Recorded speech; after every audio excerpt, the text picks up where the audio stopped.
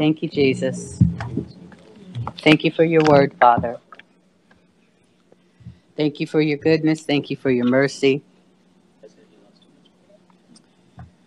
Thank you for your compassion. Thank you for your blessings. Thank you for relationship. Thank you, thank you, thank you, thank you, thank you, thank you. Thank you, thank you, thank you, thank you, thank you, and thank you again. Yes.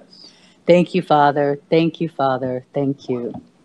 Thank you, Jesus. Oh, Father God.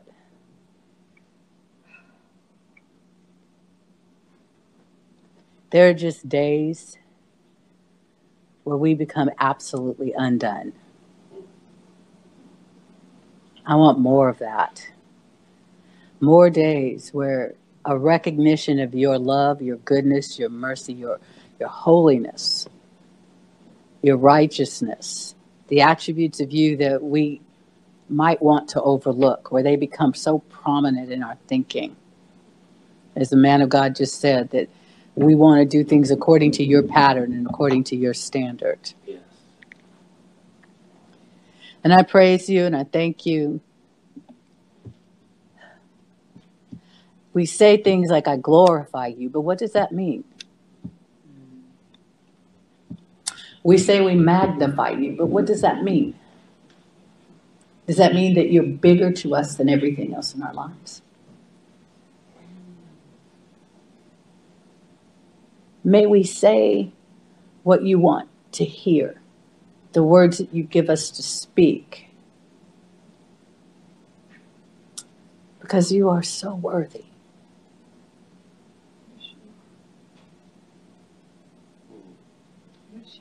We call them oldies now, songs that were sung 30, 40 years ago. But I remember a song, this is holy ground. We're standing on holy ground. In the presence of the Lord, on holy ground. We have come into your presence on holy ground. That we would take off shoes and take off attitudes and take off the world. To recognize that to be in your presence is not to be in the world. It's to be in you. And in your presence, your word says there's fullness of joy. Holy ground. Holy ground. And then you made us holy ground. Because your presence abides in us. And your word says that wherever the presence of the Lord is, it is a holy place. But what does it mean, Father, to be holy ground for you? Oh, because I think I have taken so many things for granted. I don't know what it means. And even as I have this word that you've put in me, or you yourself in me want to release, I would like to do it in the spirit of the fear of you. Because I feel that that's honoring you, sir. I don't take the honor of delivering your word. I don't take that lightly. That I do not do. But mayhap I haven't taken it fully. That this is a crown, a diadem that you placed upon our heads, these apostles and prophets and evangelists and pastors and teachers, that we're crowned with this honor, this charge to equip the saints for the work of the ministry. It's not about having a good message. It's about your truth and your presence and your holiness and your righteousness and your goodness and your mercy and your kindness and your love and your laughter and your joy. Every attribute worth having in this world is you. And as I was telling you already, I say I worship you, but do I? I say I praise you, but is it praise that you count as praise? I give you lip service, but which part of my heart have I held back from you? Father, I pray for us as a people, because I see all down the street, it's so beautiful to see cars in the parking lots of the churches. But on the inside of the buildings, may we never, ever go back to what we refer to as church as usual. And may we, as the people of God, reverence you as God, receive you as God and King and Lord and everything else that you are in the fullness of who you are,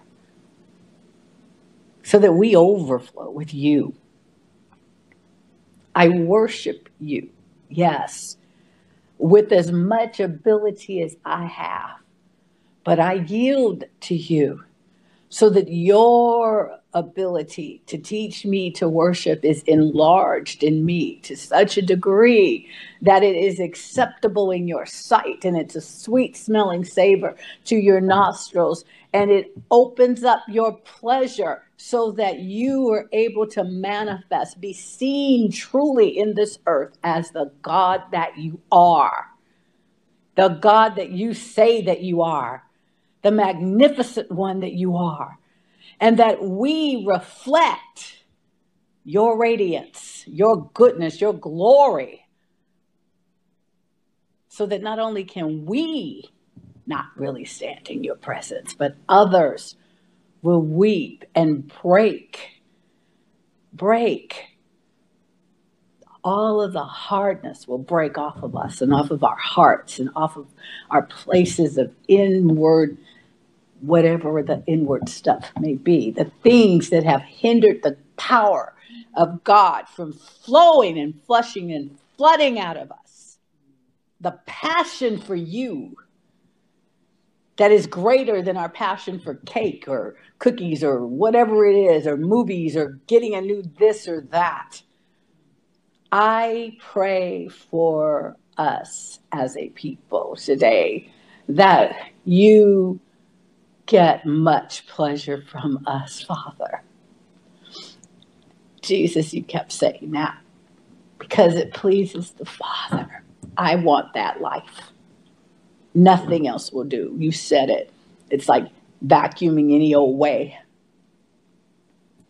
I don't want to live any old way.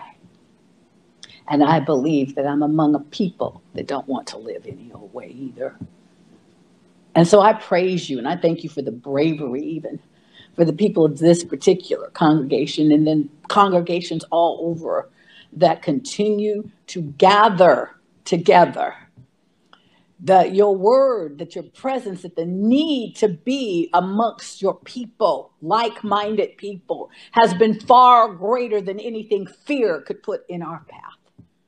And I pray that in these days that we are in now, oh, Father, that same zeal for your cause, your righteous cause, and your presence, and the smell of God. What does God smell like? That this is what draws us to you. I want to know you. I want you to know me. I want the intimacy, and you're the one that leads that. I want to dance with you. I want to sing with you. I want to sit with you. I want to talk to you.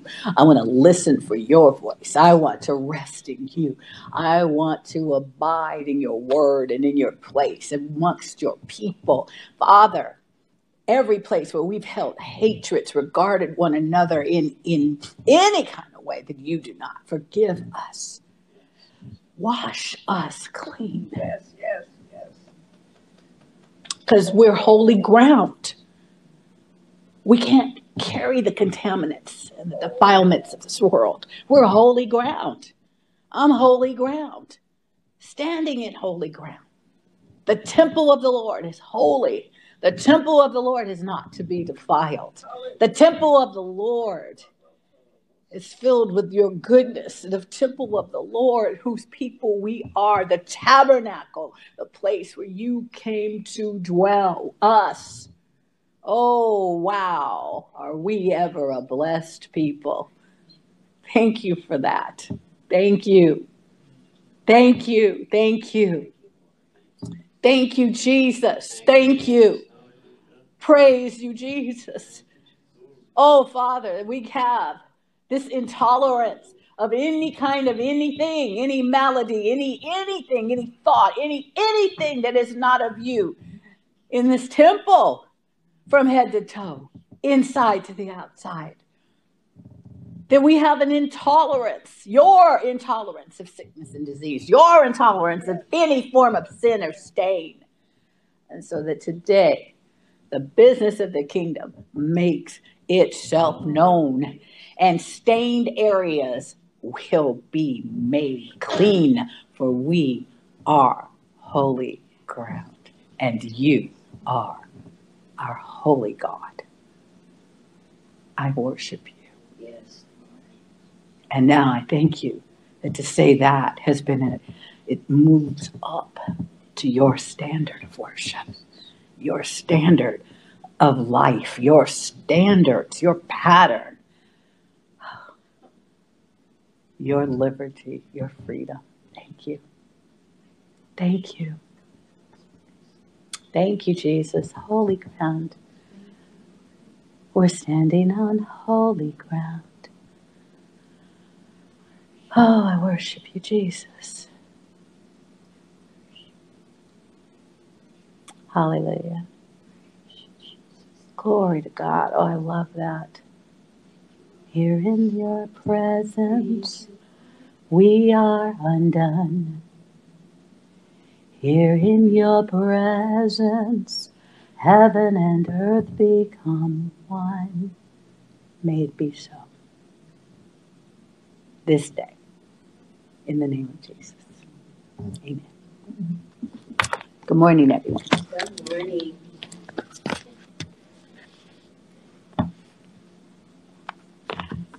Hey, Sharon. Welcome back. Hey, Lisa. Thank you, Jesus. God is good. God is great. I gave you that Texan greeting. Hey. We were in a prayer thing yesterday, and there was a time of prayer and prophecy, and the woman that was praying over, I think over Crystal or Christina, and the Holy Spirit was speaking to her, and all of a sudden he said, yo. And she stopped. She says, yo, Holy Spirit, because it's not a word she uses. And it was just the humor. I think it must have been Christina. Yeah. It's Olamar. Oh, okay. And she said, yo, all right. And it was so fun. It was funny. And I realized that every time you enjoy the times of refreshing and fun in the Holy Spirit, it is an opening for more fear of him. I believe you're rewriting the book, or writing a new version of the book, but the book that Dr. Baker wrote many years ago, The Spirit of the Fear of the Lord. You know, I remember when she first started it, I'd never heard of it. I didn't even know what she was talking about. And, you know,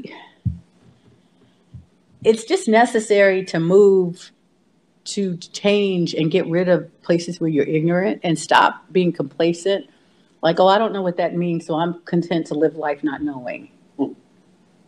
And it's about God. Yeah, but I don't know. I don't understand that kind of stuff. Like, you know, because you know the Bible says his ways are past finding out. It's like, you also know the Bible says to you it's been given to know. Different dispensation. So what we're going to do, we're talking about, this is, of course, Biblical Solutions for Life. And we've been talking about, and I'm continuing to talk about, as the title is, the power-filled voice of the blood of Jesus. But we've been coming at it with, because the voice calls for, and I think that's another element of this voice, because we're always talking about the blood speaks, which is Hebrews 12:24. You know, as I say certain things that are scripture, let's get it in your head to start just writing that down so that we start knowing where things are. Because I personally can have so many scriptures going that I'll give you the wrong one, or I'll get too confused, which is how I could tell you that Matthew 28:28 is where a certain verse was and it's not. But because there is no 28th verse in the book of Matthew, chapter 28. But one goes, yeah. And I was quoting it for quite a while. And then it was like, I need to look at the scripture, and looked at it and thought, well, there's egg on my face. When did you take away those other 10 verses? That I wouldn't have sworn up and down they were there, but I sure thought they were. It's like, well, you do have a 28th verse. It's just not in that chapter. And to become familiar with, the knowledge, I cannot sometimes, you in my town, you ask me how to get a certain place, and I've lived in that town for, I don't even know how long I've lived there, at least 10 years, I think. Longer than that? Yeah, at least 10. But I've lived there since the early 2000s, and I probably know the names of about 12 streets in the whole town. But I know where they are, if that makes any sense. It's like, I can tell you where things are in the town, but I won't, we got 2 streets, Main Street and Yosemite, and sometimes it seems like everything is on those 2 streets. And so it's like, well, if it's not on Main Street, it's probably on Yosemite. Because it's typically on one of those, because those are the main thoroughfares that we, unless it's over here, it might be on Lathrop, it might be on Louise. Oh, well, if it's not over there, then it's most likely down this way, because you become familiar in your daily routine with only going certain places. And I don't think the Bible is one of those places where we should only know our 24 standard scriptures and we don't know anything else. Okay? This is not a little dabble, do you? It's not. It's life. It's everything to us. Most of us can't name all of the bones in our body. We don't know all the parts. We know we have a heart. We know, right? You do know this, right? You have a heart. Yeah. Okay. You know that you have, those of you that have hair, you have it. You can buy it if you don't, But you have a head. You know the basic parts of your body, right? And but there are a lot of things about your body you don't know. And that's why you can believe what other people tell you about your body more so than you'll believe what God says about your body. We're holy ground. But we've been, and the bodies do decay because of the earth, but there's a slowing down. There's an ability to slow down that process, and it's called the Word of God. Everything about our bodies, which the Bible says are fearfully and wonderfully made, right? Where's that? Psalm 139. Okay. So everybody, Psalm 139, you should read it. It says that you're not right now. You should. You're fearfully and wonderfully made. This blood speaks, and it calls. It calls you to these things that he's saying. It's calling you to know what it does and where it works. There isn't any place it doesn't. But how about specifically in areas of your brain? Memory, emotion, the different aspects of you. It's like this body contains some things that it contains thoughts. Or at least it contains the container of thoughts. It's the house where your spirit and God's spirit dwell. One of those spirits has enabled the other spirit to never be subject to certain things that go on in this world. The greater spirit, the covenant-making spirit, the covenant-keeping spirit that now dwells in our spirit. And our spirit dwells in him. He hides us in him. Knows how to pull the best features or words that the blood of Yeshua Jesus is speaking to be applicable to us, and then to work through us on behalf of others. I will not ever get tired of this topic, because every time I go at it, it's like, I'm starting off, I was just reading 3 little books, which I should tell you, about, because it's like, I'll get to it. But he tailor-made it for us. So we're in a house where a lot of conversation is about the mind. So don't you think that the blood is interested in the mind? You stay within the metron that is laid out for you. You go in that path. And then but I'm a meanderer sometimes, which just means that I can take a very long time to get someplace because of all the stops I make along the way. That's very true. Mm-hmm. It is true.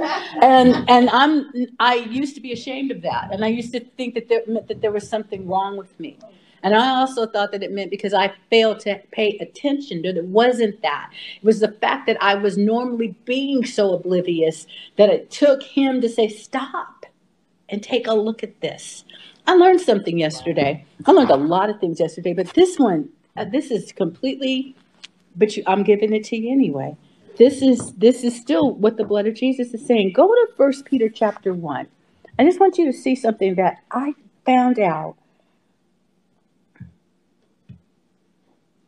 And this was not what they were talking about yesterday. Did I say 1 Peter? Yeah. Okay. Let's see if I can find it. I guess it's easier just to do it. Okay. 1 Peter chapter 1. And let's look at, forgive me. No, I think that's right. Hold on. Let me see something here. Nope.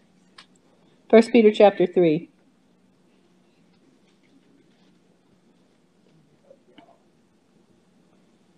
Okay, it's 1 Peter chapter 3. All right, let's start with verse 1.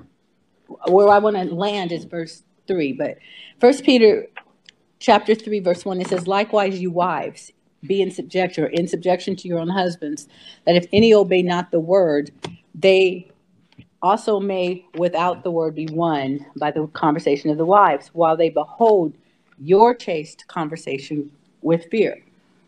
Whose adorning, this is verse 3, whose adorning let it not be that outward of plaiting the hair and of wearing of gold or of putting on of apparel. And so it goes on. And so you're thinking, okay, I have to be in this thing about listening to my wives, which is an awesome, powerful message. But I looked at that word, for whatever reason, it was meandering. And I looked at that word, adorning, and you're thinking what? To put something on, right? To adorn, to drape yourself in something. This word is cosmos, which I personally did not know. And as I looked at it, it just changed the meaning of this word, because he says they will behold your chaste or godly conversation with fear.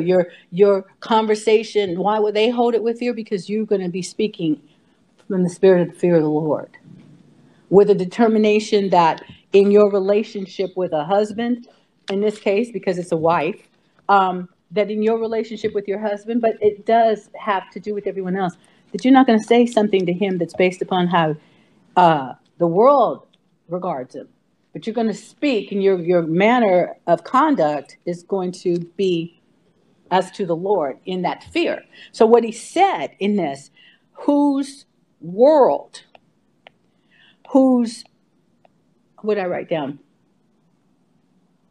Your submission, that quietness, whatever, your ornament, your arrangement, if you will, is not earthly.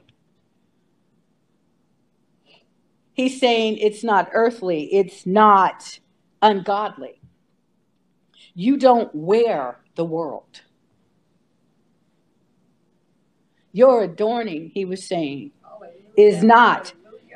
Your adorning, your world is not of the way of the world, which doesn't mean that we're going to dress in weird stuff. That's not what he's saying. But, your whole need to be all these things that are acceptable in the sight of the world that might get you a nice bunch of hits on a social media site or impress people with your appearance. You know, there's a real big thing about image, and your image, you have to project the proper image when you're doing this, that, or the other. You know, if you are successful, you should look successful. If you're this, you should this and this. There's a place in there where the truth is, but it's been padded, contorted, stretched out. People try to bring a different interpretation on what God said. Because what he was saying is, I want to be your world.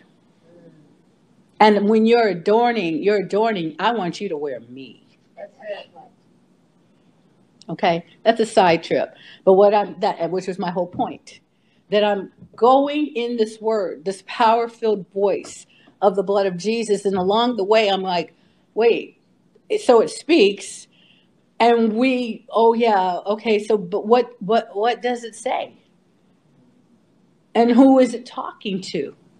And then when he was telling us a couple of weeks ago, I want you to say some of the things that my blood says, but it also calls. Because the Bible tells us that the blood of Abel, it called. It cried. So the blood intercedes. You know, it answers things. And when you're talking about it, we're talking about the quality of something that we can just hear about and plead without knowing what kind of power we're unleashing. And therefore, we don't receive it. Can you see that? It's the same thing. Anybody that has a problem with how God regards them, it's because you were ignorant in those places about him. We don't think he loves us. We don't think he wants us to prosper. We don't think he wants to gift us or bless us and so forth, no matter what the word says. And it is because of something Satan told you, that you think wrongly about God. But at the same time, that means if we think wrongly about God because of what Satan told us, then that means we think rightly of Satan. And I don't want any part of that. That's just ugly to me. It's detestable to me, because I'm actually holy ground and was not recognizing. That's not what I call myself. That's what God says. I am not a worshiper because I call myself one, because if I call myself a worshiper, what am I basing it upon? What he says or what the popular trend is in Christianity? Again, why we move from Christianity into kingdom. Because there's only one set of understood. There's only one pattern in the kingdom. But Christianity has a lot of areas that lead away from God. And everything in the kingdom points to him. You understanding? The blood of Jesus speaks of the kingdom. It can only speak of the kingdom of God. So the blood of Jesus actually fills out that same thing. Thy kingdom come, thy will be done. That's what his blood says in any area of our lives. God's kingdom come, God's will be done. Wherever the blood is, that's what the blood testifies of, is the kingdom of God. Okay. So as we're talking about this, I want to go on, because we went to, I don't know what slide, I think it's number 10 for you, Crystal, but it is, or maybe 12. Born from above equates to having a mindset from above. All right. This is speaking from the above mindset. These are things, words, understandings that don't align themselves with popular beliefs in the earth or the unholy realm. If it's God, it's holy.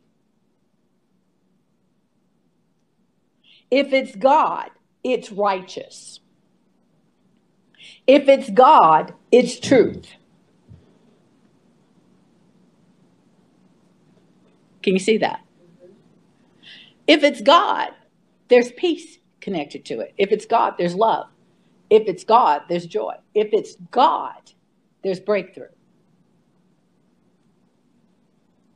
It doesn't ever imprison you. If it's God, it's liberty. Hallelujah. And that's what the blood of Jesus talks about.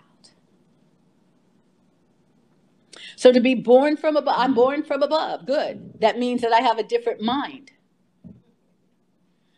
If my birth is above, where's my mind? It has to be. Because everything came from the same place. If I'm to be wealthy, where's my wealth originate? From above. Every wealth creating idea, concept, ability comes from above.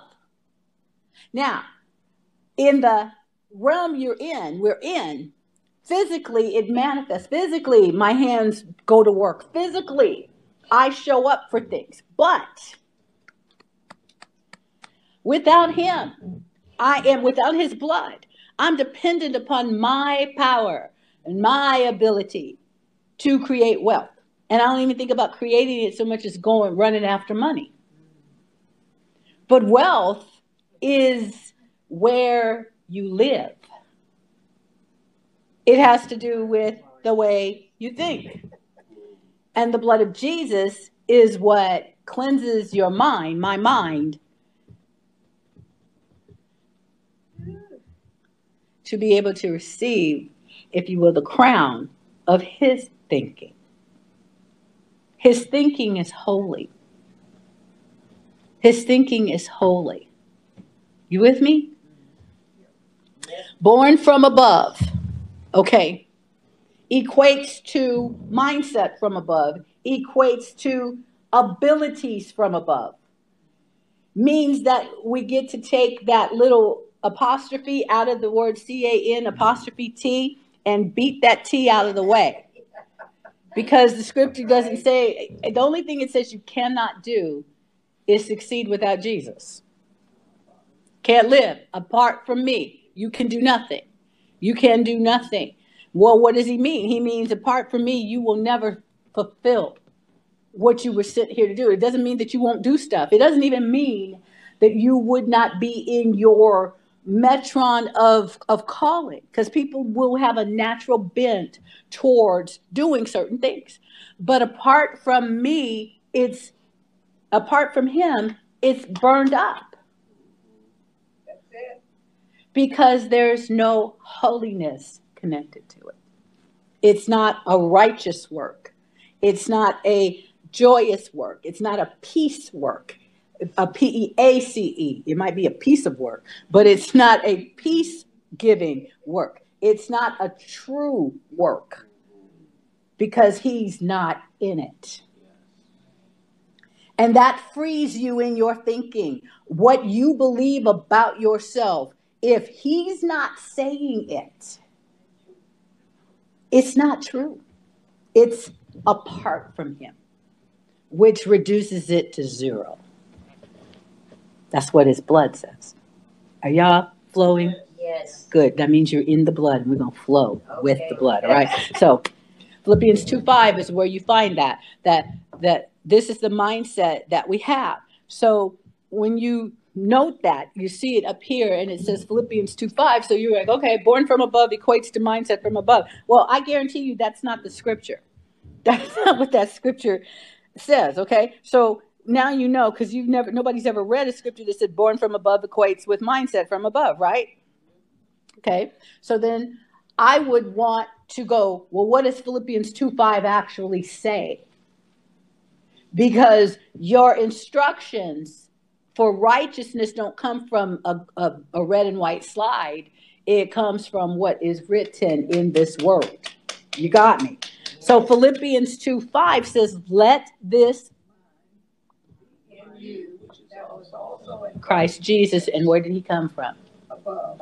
So born from above equates with, because I'm telling you now that the people that you listen to, that tell you to walk in fear, or that tell you that you're a hater of people instead of a lover, or that say the things about you that God doesn't say. I guarantee you that their mindset is not from above. So you must let the one that is. You can't bring yourself into agreement with a lie and expect a righteous result. I would just meander today. All right? Okay?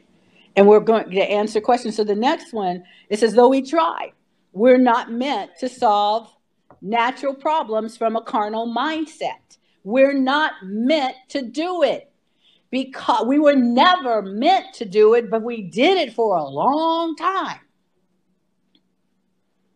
You know how I used to solve my money issues? Borrow from this one to pay the other one, and then get something going with somebody else. And sometimes we used to, in the days when a check didn't clear within minutes of hitting the bank, you write one check because you could count on it taking 3 days to clear, and you go and put it had nothing in it, and you go and get the money out of the one bank, right, to go run over to the other bank to put the money that you just wrote the check for in the bank, so that by the time the check cleared, the money was in the bank, and whatever money you were trying to get in between, you would have it. Yep. Now you can't do that because you're overdrawn before the ATM is finished. You can take a picture of it if you want. I have 2 banks on the exact same system, and I deposited a check from one. I had the money, but I was just putting it from one. And when I noticed, I said, man, it was already cleared. The check had cleared. I say, wow, what happened to the good old days? We had a push button phone, and you didn't know who was calling, so you had to decide whether it rang right. You had to program your phone to give it a certain ring when it was somebody you knew. And everybody else, if it had a straight ring, I don't answer because it means it's probably a bill collector. So this is how I operated. But I would give all of y'all that personal ring. Personal ring was so that I knew it was safe to answer the phone. I know I'm the only one. No way on this planet I'm the only one. Okay? And so what I'm saying is I had a mindset of hooking and crooking. And you get into the kingdom and think we're going to work the same game. And it's not for here. It's not for here. Because it's not holy. I want us to start thinking about what is holy and what is not. Because holy is what God defines as holy, and holy is everything that He is. Everything that He is. So there's liberty, freedom. Where the Spirit of the Lord is, there's liberty. That's actually holy. See? Because we think holy, I don't know what we think holy is, but what we think holy is may not be what holy is. Okay? I could be very punny, but I'm not. So we're not meant. Now, I want you to get that. I'm not meant. I'm not supposed to be trying to solve these natural problems. Natural problems. I'm not talking hair. But yet I am. The innovation to create, the man has always had a wanting, a natural bent to try to cover himself. Man has always, from the time that sin entered the world, come up with different ways of doing things and living without God. But God, His love, refused to be rejected that way. And so He kept getting Himself involved in things. Okay. And so He let, what is the most powerful thing, episode of love in Genesis? It is when after man fell and God called and said, where are you? God covered them Himself. Yes, He did. So what did that mean? That meant even when you sin, I don't throw you away. That's right. Thank you, Lord. It's that basic. I've sinned and therefore I can't come before a holy God. Well, you can actually cry out because there's blood that cries for you. Told you it cries. Mercy Have mercy upon them, grace upon them. Look at me. I'll cover them so that you can look at them, Father, so that they can come into your presence. That's what the Father wants. He wants, that's why the blood was shed. I want to not be separated from people where sin has separated me. And this blood of Jesus, the once for all, has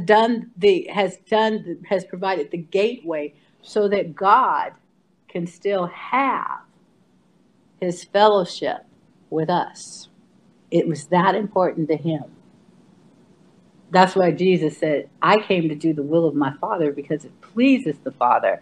And that's the best brother you could ever have, one that is so into pleasing the Father that he'll give his life for a bunch of bratty brothers and sisters.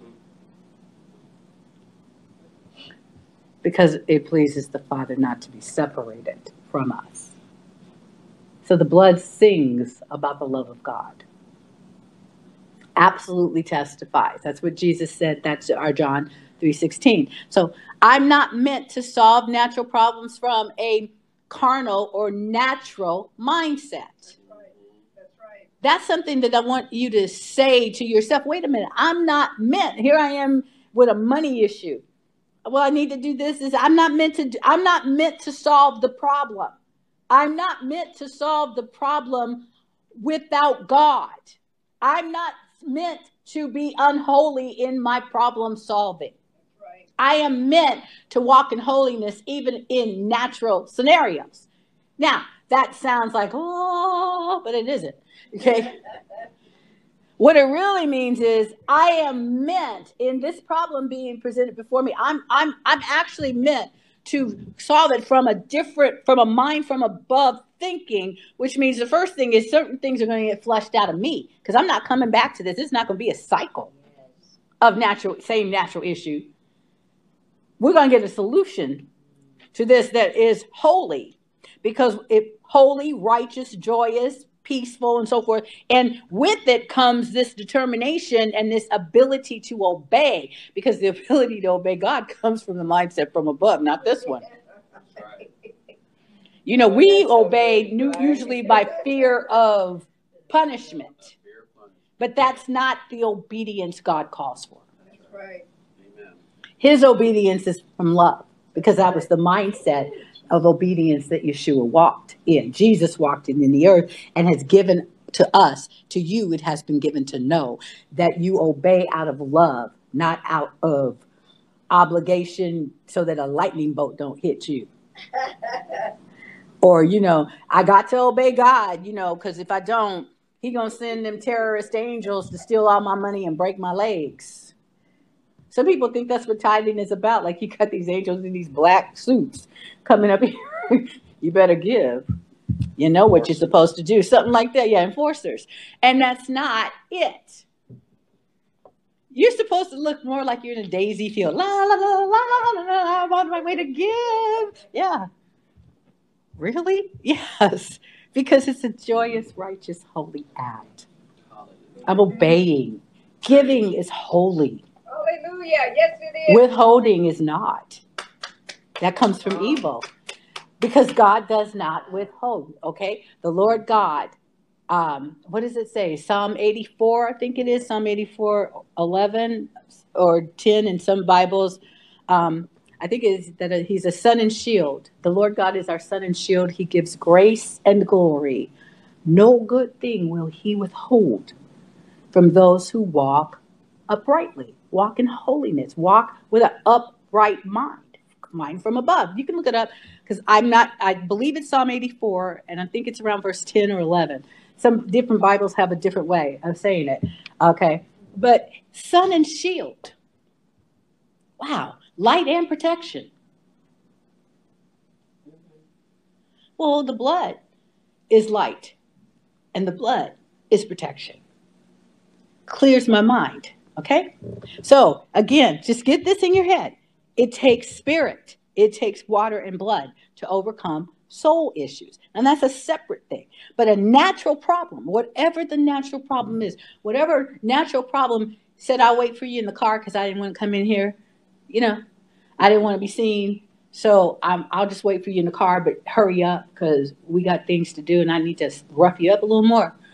Whatever those things are. When you go out in the car today, they need to take one look at you and run, or just open the door and go, fine. Live your life then and walk away from you.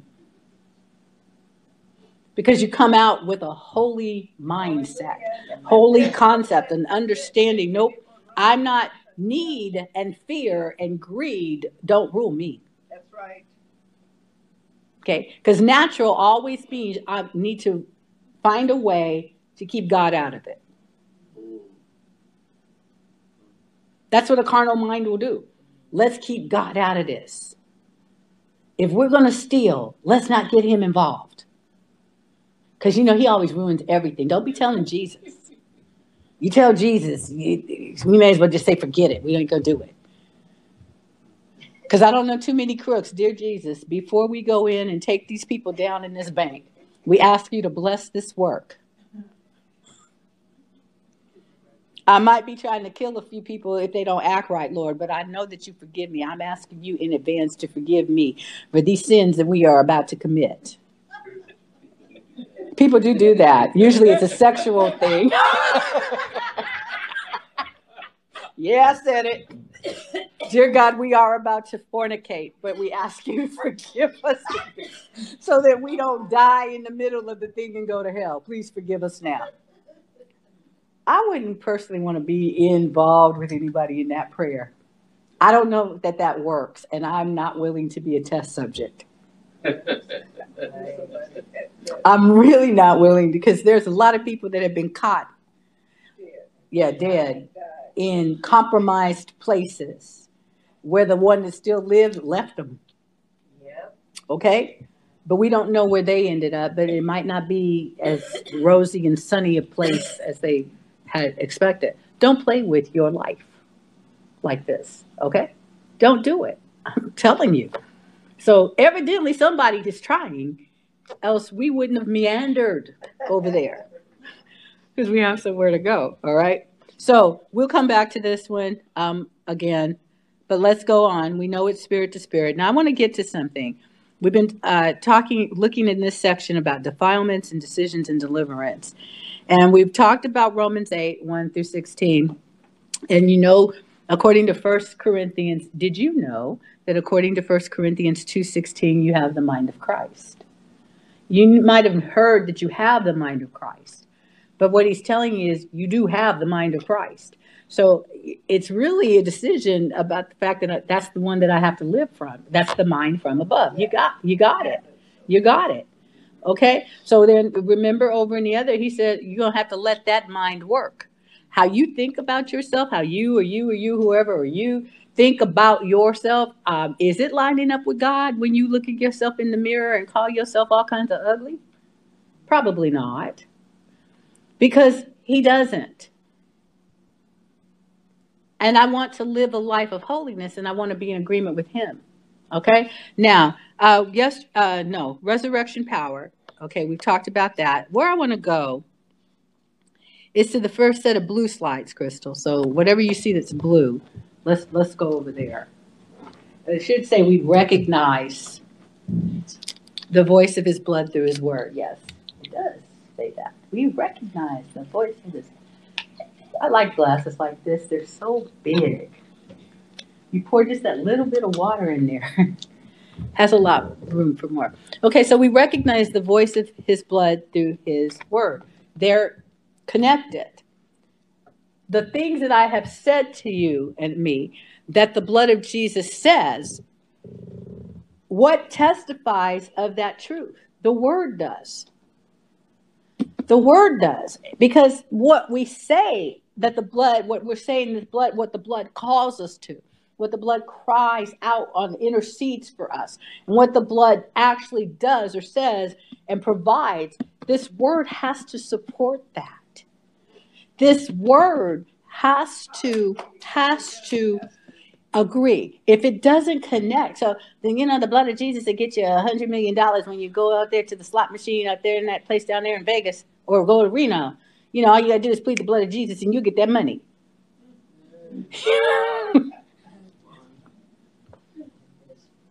I plead the blood of Jesus over this crap table. Do they still have those? Of course. Okay, thank They you. don't get rid of that. I plead the blood of Jesus over this hand of cards. Come on, Jesus. Because, Lord, you know, if I win this jackpot, I'm going to give to the church. I plead the blood of Jesus over these lottery tickets. Come on, Jesus. You know I'm good for it. I can't find that here. It's not in here. Okay? No tickets. No craps. No extortion. No murder. No pre-planned sin is covered by the blood of Jesus. That's premeditated. Well, surely there's grace for it. If you come out of it alive, grace was working for you. But again, why are you trying to live on the wrong edge? It's edgy, but it's the wrong end. Okay? Living on the edge is not supposed to be the part where the blade is pointed at you. It's supposed to be away from you. Okay? Yeah. All right. So, having said that, so you want to, I need to make that clear because you're going to be listening for his voice this week. His blood is going to testify of the truth of all that God has said about us, and that's 1 John 5. So, all these things here, and because we're born of God, we overcome the world. Now, we're going to go for the victory, and from the place of victory. But victory is defined as what? Read it. When she gets us to it. Victory is defined as, keep going. You have to go a few more. Victory is defined as what? Come on, say it again. Okay. Faith that overcomes the world. Do you have victory? I agree, you do have victory. But is victory seen? No, this is where you have to think about it. This is where you see, I know he shows victory, but is victory seen in your life? That's right. Of course it is. But it is. You're here. Yes. But are you operating in it? See, because now we start breaking it. Now is where we start looking at, I got the victory. Right? And you do the Christian River dance? Okay. So, yeah, all that. I watched line dancing last night. I got the shoulder part right, but the feet have to work on that. I'm determined to learn it, and I'm going to get a cowboy hat too. Okay, so anyway, because I'm born of God, I overcome the world. Where? Where do you overcome the world? Where do you overcome the world? See, world, now, adorn. Where do you wear the world? Because wherever you're wearing the world, you're not overcoming the world. Okay. So all we do is start doing that, examine ourselves and see, where am I wearing the world? What does that mean? That means, where do I believe what the world says more than I believe what the blood says, what the word of God says, and therefore what the word of God says, the blood is also saying. So where do I wear the world? In my conversation, in my outlook, in my beliefs, in my practices, in my acceptance, the agreements that I make. Where am I wearing the world? Wherever I'm wearing the world, there's no victory being seen. That's right. So what we're doing is saying, but when you let the mind be in you, when you let the right mind be in you, then the ability to start processing your thinking and everything else will bring us to the victory that overcomes the world. Because it actually starts from the way you think. Holiness overcomes the world. You got it? All of these different things. Scared to give, scared to receive. I don't want to get too much because then too much would be required of me. Scared to move forward. Any of those kind of things. You see, if you're scared to move forward, then it's because you have a hindrance in front of you. If you have a wrong belief, you have a world belief about a holy thing. Holiness. We're not listening to the blood. We're not listening to what the blood says. We have to listen to what the blood says, because as we listen to what the blood says, and again, you read the word, but the word is talking to us. It's calling us to the excellence of God. This is a living word. It's not just paper and ink. This is a living word. So everything that it says, it's speaking to you. And sometimes you got to check and find out, but how am I hearing it? Am I hearing it the way of the world? Am I thinking of it from an earth-based belief, rooted in the earth, rooted in my personal experiences, rooted in my childhood, rooted in the way my ex-spouse treated me, rooted in the rudeness of this, rooted in the current political scenarios? Then I'm not rightly dividing. I'm not letting this word live in me to the degree, because the Bible, how do you interpret the Bible? Through Strong's Concordance? No, the scripture interprets itself. That's right. That's when we start flipping from page. Let's go over here and look at this. Now let's go over here and look at this. Okay. We are born of God. So we're going to have a God to man conversation, which is a spirit to spirit dialogue. Because God is not, God's word talks to our physical body once our spirit has talked to God. Your spirit reads this word, and then your spirit talks this word to your body. Otherwise, we read it from the body, trying to get an understanding of it and trying to make it work. Can you see that? I've done it so many times. Okay, I'm going to believe it. I believe it. I believe it. I believe it. I believe it. I believe it. I believe it. I believe it. Blah, blah, blah. Do you believe it? Not really, but I'm trying. Well, that's because the mind is wrong. The mind of Jesus, the mind of Christ, naturally and supernaturally believes this word. It is the natural environment for the citizens of heaven to believe what God said. That's the way we do it. That's what we do. Are you born from above? Yes. Hallelujah. Amen. Are you blood washed? Yes. I'm washed in the blood. I'm an overcoming child of God. Are you? Yes. Do you believe what God says? In principle. Yes, I do. What does that mean? Well, because some of it is this and some of it is that. Well, which part of it did he not say? Well, there is some question amongst the scholars. No, I don't know. Because some things you learn just enough to make you stupid.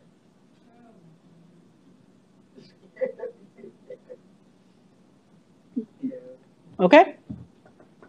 Did he say it? Yeah.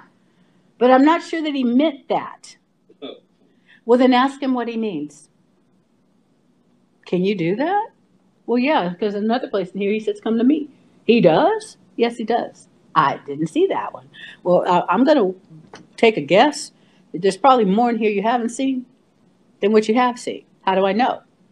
Same way you know when you look at me. Because there are certain things that I've allowed to continue that evidently I didn't see what he said. Yep. I'll be the first to admit it. Why? Because I want to change. You see, so there's no shame to me for this. It's like I used to just cower over stuff. Well, you do this. It's like, yeah, do I? Okay, then that gets to change. And now that you've given me that part, stay out of it. Let's go. Let me go to God and let him do it, because he gave you, thank God, he gave you the word for it, but he gave you that to point me back to him. Because otherwise, I'm giving you the responsibility of being my Holy Spirit. Wow. And we're going to have a fight somewhere along the lines. Right? Mm-hmm. Because it's not, the blood spoke, but it's like, hey, Peter, you got it right. You were Peter, and upon this rock. Yeah. Now, by the way, you shouldn't do. No, God didn't give you everything. You got one word from me. I took it.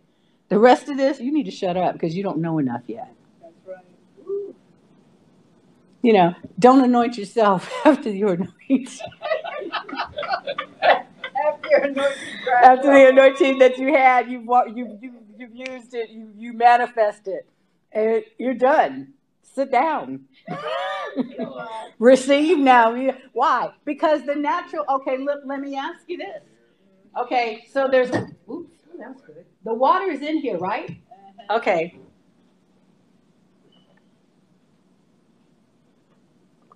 This glass just gave me everything it had. Until it gets filled again, it doesn't have any conversation for me. Do you understand? It has to get filled again. That's right. Because once you give out, sit down, get refilled. Let it work in you, and then release from what the work it has done. Let this mind be in you. Let this word dwell in you richly. That's what he said. Let the word of God live in you. Well, once the abiding word is living in us, the abiding word changes things in us. I don't speak to you from here. I got to speak to you from what has changed in me. Otherwise, it's just a great intellectual conversation, and I don't do those. I don't like them. I never have. I thought they were dry and boring, and I probably gave many, but I wasn't even interested in what I had to say. I was probably more interested in the sound of my voice. Is that my voice? You know, and things like that, okay? All right, so point made. Victory is defined as the faith that overcomes the world, okay? 1 John 5:4. This is the victory that overcomes the world, even our faith. Well, since even our faith is the victory, he who believes in the Son of God has the witness in himself. He who does not believe God has made God a liar. And we've done that. That's what I said. Well, he loves me. Well, I know he loves me, but I don't really think he does. I know you think you understand that. And I've said that personally. Okay, I know he does. You know, I mean, as a principle, he has to love me because God is love and he says that he loves me. But I haven't not personally seen any evidence of that. Well, what was I talking about? I don't know exactly. I'm sure I had good reasons for it, but I had reasons. I don't know that the reasons were good, but I had reasons. Do you understand? Yeah, that's probably it. Yeah, because things didn't turn out the way I wanted them to. As if.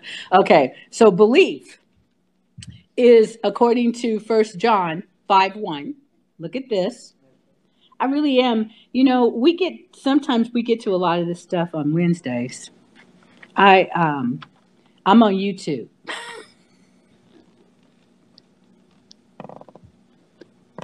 I just say that just about, I'm on YouTube.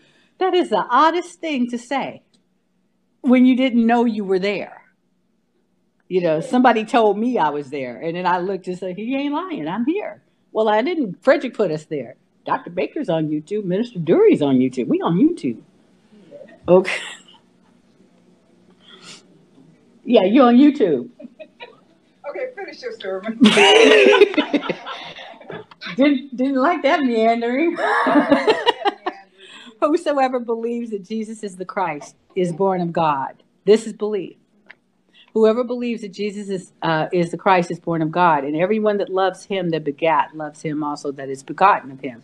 Here's the part: if you believe that Jesus Christ is born of God, that Jesus is the Christ, you're born of God. Belief starts with that. The belief that changes your world. Are you seeing? You have the power to change everything about your life. Once you believe that Jesus is the Christ, you're born of God. That means you have a different mind. That lines up with Romans 9 and 10. Whosoever confesses with their mouth Jesus is Lord and believes in their heart that God raised him from the dead is saved. Well, then you're born of God. It lines up with this. And so what he's saying is once you've done that, you have the presence, the power, the ability to change your life because you can change your mind. First time I ever heard my mother say that, change your beliefs and you change your life. I didn't understand it, but it got me excited. Everything in me started to leap. Like, you mean to tell me I can change my life by changing the way I think? Yeah. How many of you have been trying to change the way you think about outward things, but you have not changed the way you think about yourself? That's kind of like necessary. Okay, don't advertise bath soap if you don't use it. Use it, and the cleaning up that it did for you invites others to do the same. Okay, and what I'm saying is, what do you believe about you that God is not saying? And the only reason that you would believe wrongly about anything in your life, your health, your wealth, whatever, it's always because it's not the mind of Christ in operation. That's right. You see how simple this is? And if it's not the mind of Christ in operation, the blood of Jesus is not doing what you don't hear what it's saying. And it's calling to us to pay attention to how he thinks. Okay? Because anything you think and the excuses, it's not taking you there. So that's belief. Now, all right, so we talked about the preciousness of the blood and the victory of the blood, but I want to go to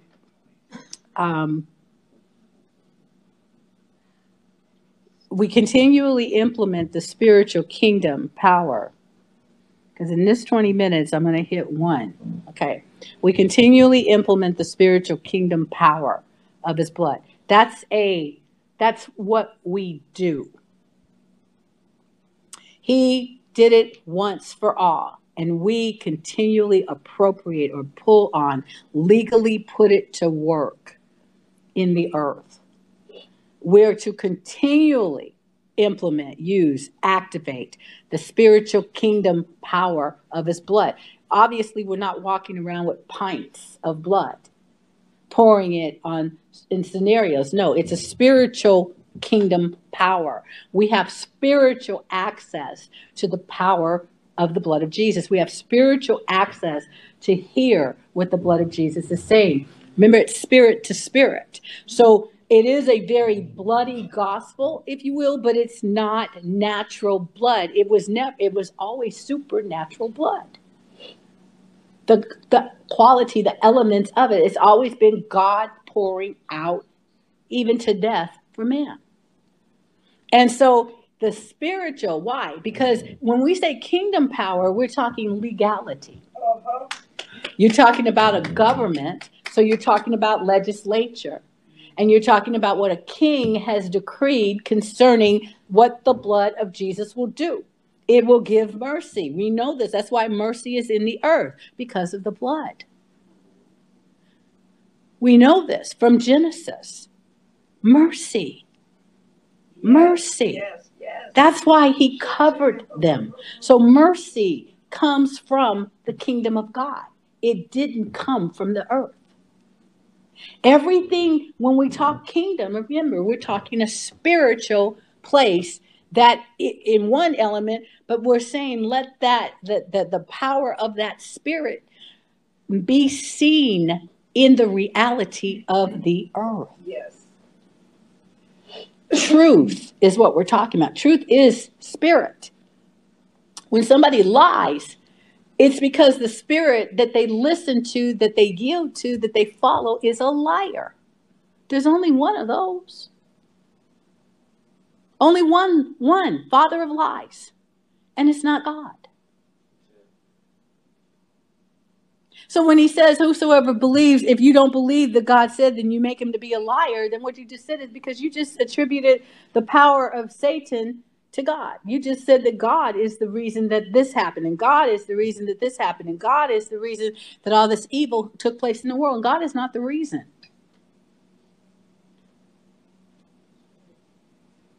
Well, he allowed it. Okay, he allowed it. What does that mean to you? How are you thinking? Are you speaking with the voice of the accuser, or are you speaking with the voice of one that understands holiness and has gone to God and understood exactly what is going on from his mind? It takes time. You see?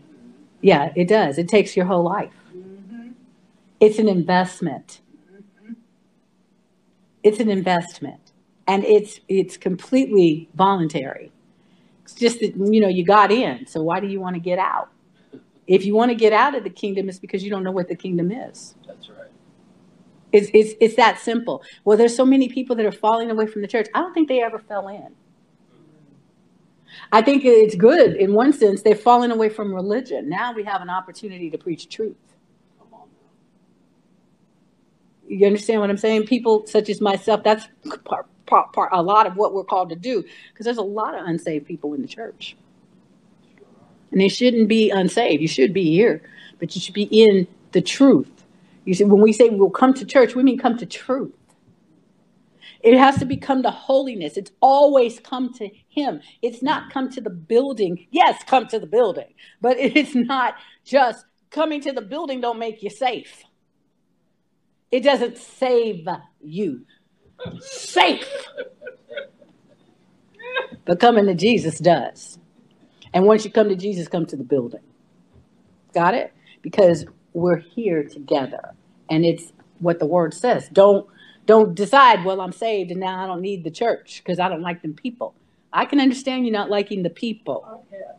But the thing is that it's because you don't like you. That's right. So come to the people and we're going to get rid of the ugly and then we'll start liking ourselves, which enables us to love everybody else.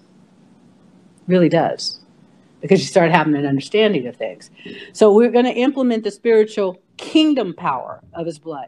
Now, this is very important.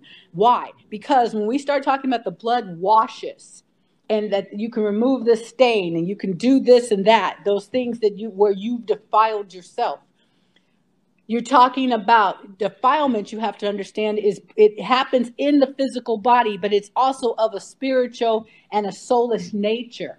And only the spirit power from heaven can change things and bring correction. So you got to understand that when we say, I speak the blood of Jesus, I release the power of the blood of Jesus. I release the voice, or I'm listening for the voice and I'm saying what the blood of Jesus is saying. That those are not just some kind of religious exercise, but that is a release of spiritual kingdom power. And it works because the kingdom is above everything else. God's kingdom doesn't bow to anything because God won't.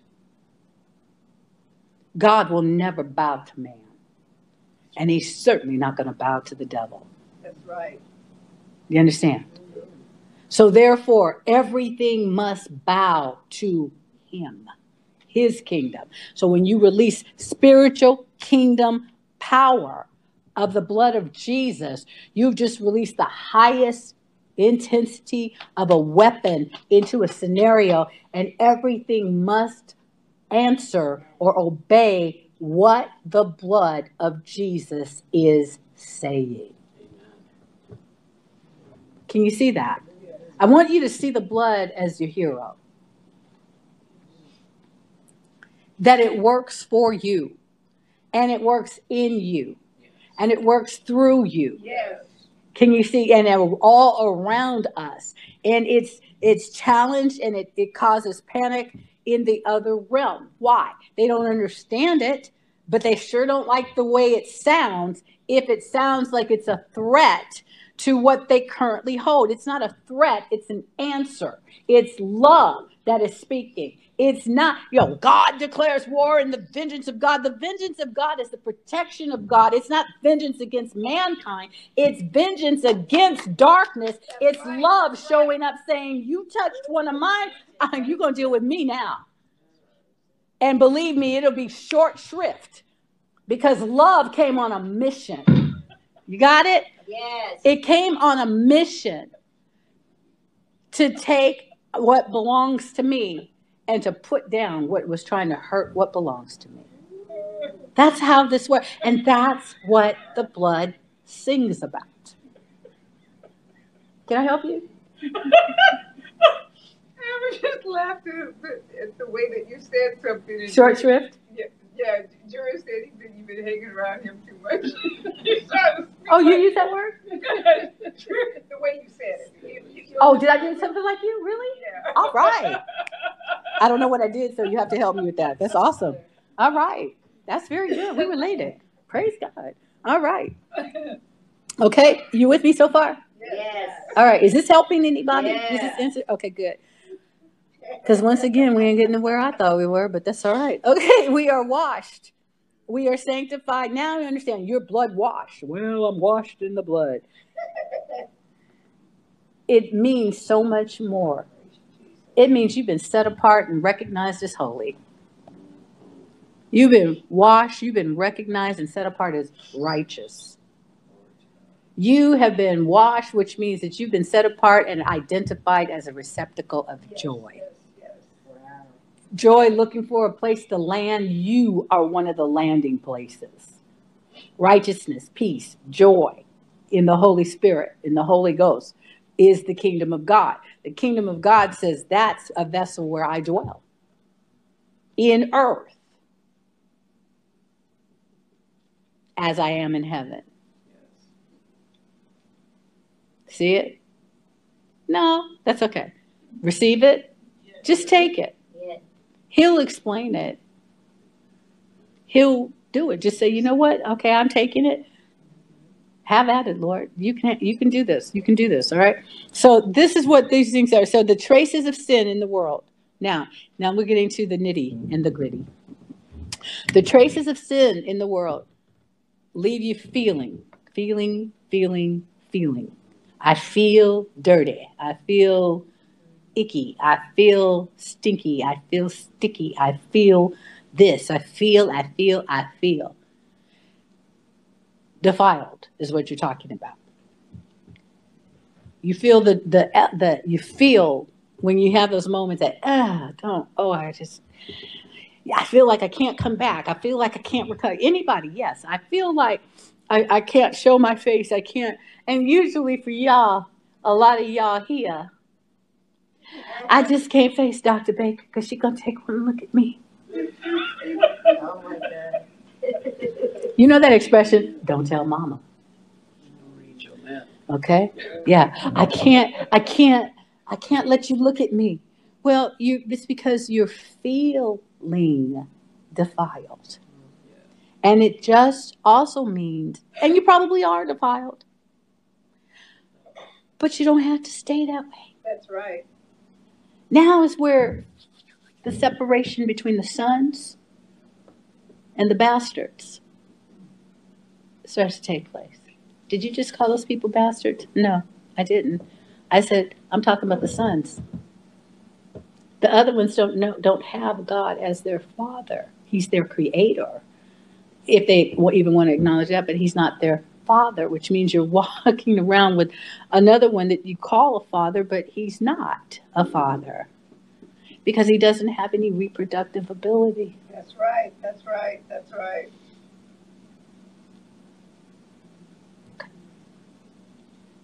Separation of sons. Go to the next one. The cleansing power of the blood of Jesus is what you can access as a son for yourself and remove the defilement. Spirit, defiled. You know, if your shoes get defiled, let me give you an example. Pristine outfit and somebody spills something on it, ketchup, mustard, wine, grape juice, those type of things, and they spill on your clothing or your tablecloth, it's basically dirtied, defiled, because it's stained. And in those cases, most of the time, unless you have bluing and this and that and the other, know the right cleansing properties to use, that stain is going to remain. I've got a pair of pants that there was some kind of rubbery glue thing that my brother had that got on my clothes, and I haven't been able to get it out. The only thought I have of the way to get it out would be to cut it, because nothing is cleaning it. Ice cubes, this, that, and the other, scraping. Haven't been able to get the stain out. That's how it feels when you use a natural remedy to try to remove the stain of sin or defilement. Yes. I feel like the only thing left to do is cut it. And you don't mean spiritually cut, but you mean to defile yourself, to cut yourself, to punish yourself, to keep hitting yourself upside the head, because that sin and the feeling of it has you. This is what happens with people that have been defiled in whatever way. I'm not going to. Okay. So the cleansing power of the blood of Jesus, it always works for you. Because you have to understand, now we go back to what we said. You're a son. It's holy. You are to be holy.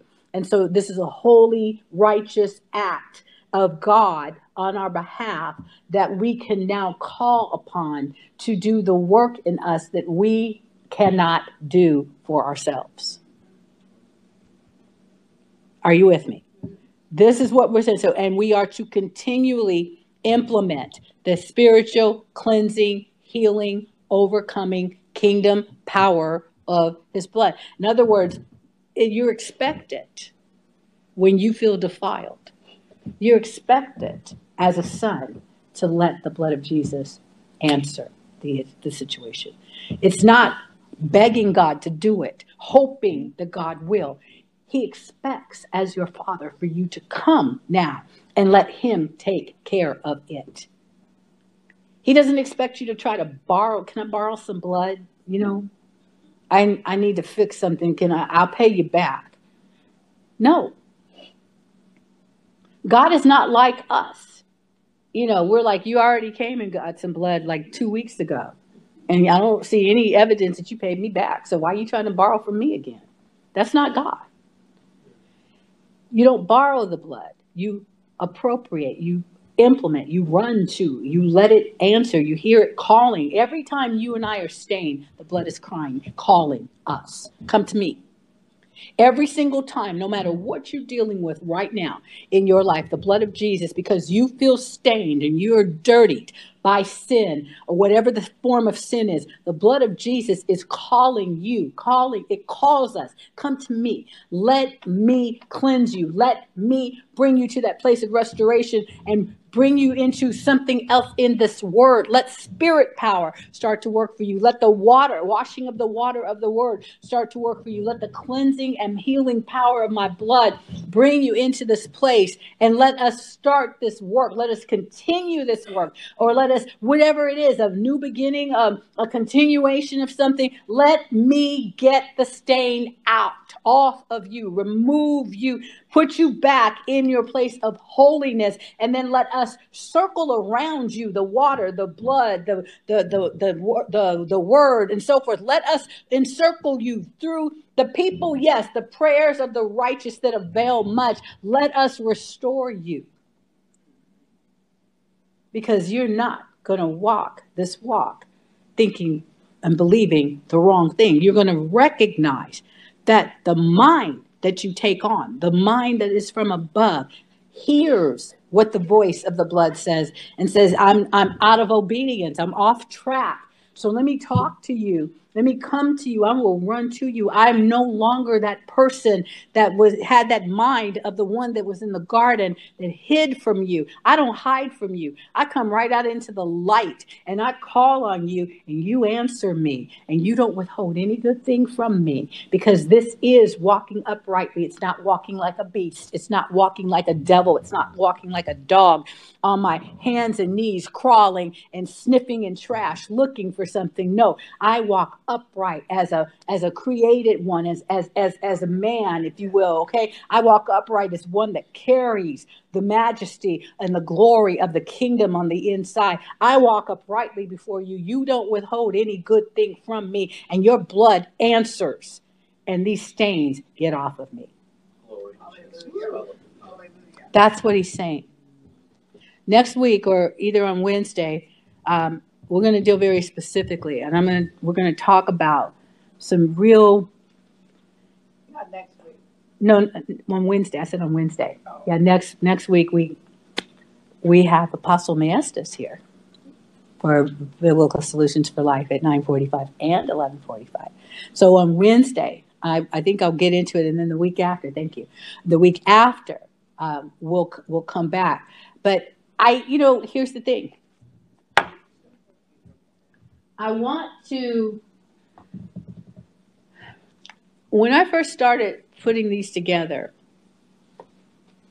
you think, okay, I can just go through and take you through these things and do this. But the more I've studied it and the more that it has been operating in my life, the more I realize how you think about these things is what affects sometimes You know, sometimes it's like we just receive the miraculous, and it bypasses a lot of our natural stuff.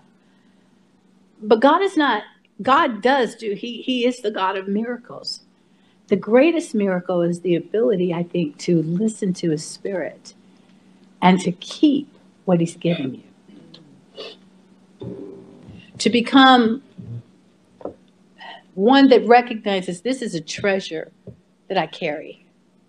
This Word of God, this holiness, this is a treasure in an earthen vessel. Life. And I want the miracles.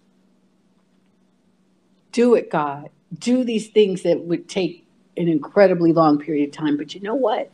While I'm being set up for the miracle, prepare me on the inside to be a keeper of what you give. Yes. You see, you want to be a steward, right?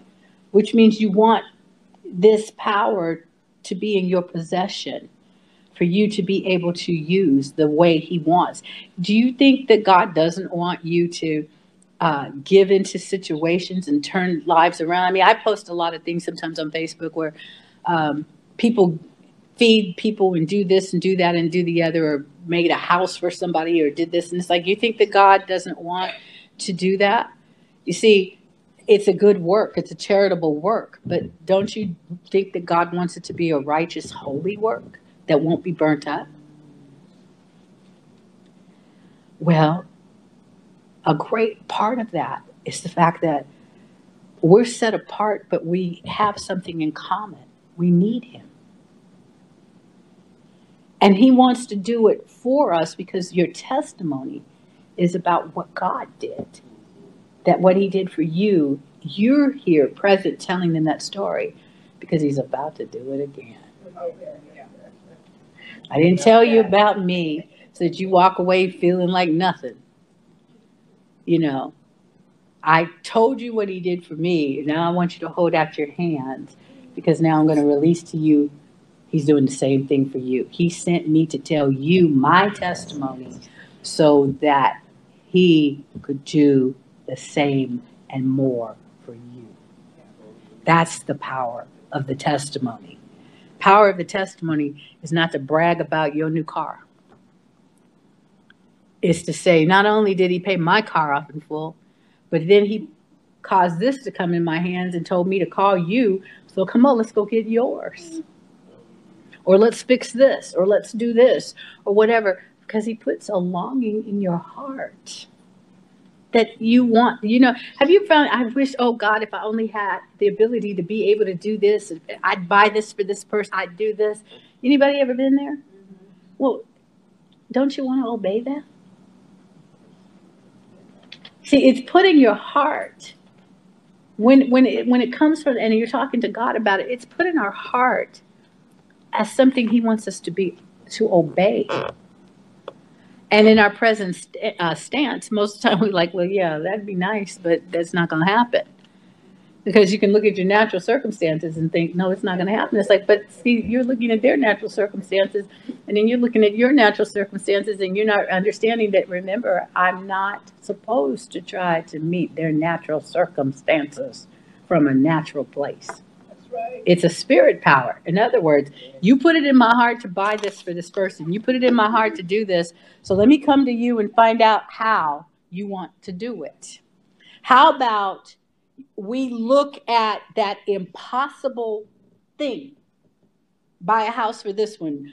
Pay off this person. Send this person's child to college. Do this. You look at this impossible thing. How about when you look at it head on and think, I think I've just been given a kingdom opportunity. Because we turn away from the impossible. Oh, that'd be nice. Maybe one day that'll happen. But He's saying, I want to shorten the time span. Next time this happens to you, why don't you go to Him, step forward in sonship, as opposed to acting like a bastard? You're a son.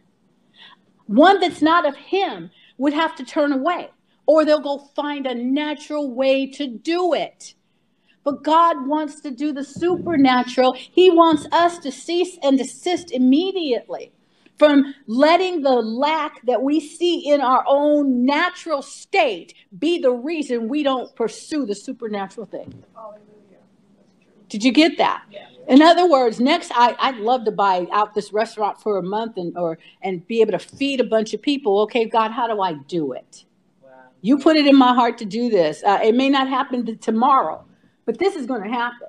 Because now I've got a purpose. I've got an assignment. I've got a heart thing that I want holiness. This is not going to be sprinkled with holiness. This is going to be nothing but. It's going to stem from, flow from. Because the blood says, because then you could have a healing service in there and all kinds of stuff. And so I get excited about that. And I just say to those of you that are watching, get excited that in about 15 minutes and 25 seconds, you're going to have Minister Dury Foster and Apostle Baker coming to bring you Biblical Solutions for Life Session 2. I'll see you in 2 weeks from here. And I invite you to join us on Wednesday. And I challenge you to say, God, what's she talking about? They had to end and I didn't get to hear the rest of that. Well, yeah, he's got the rest of it for you. So we'll see you later.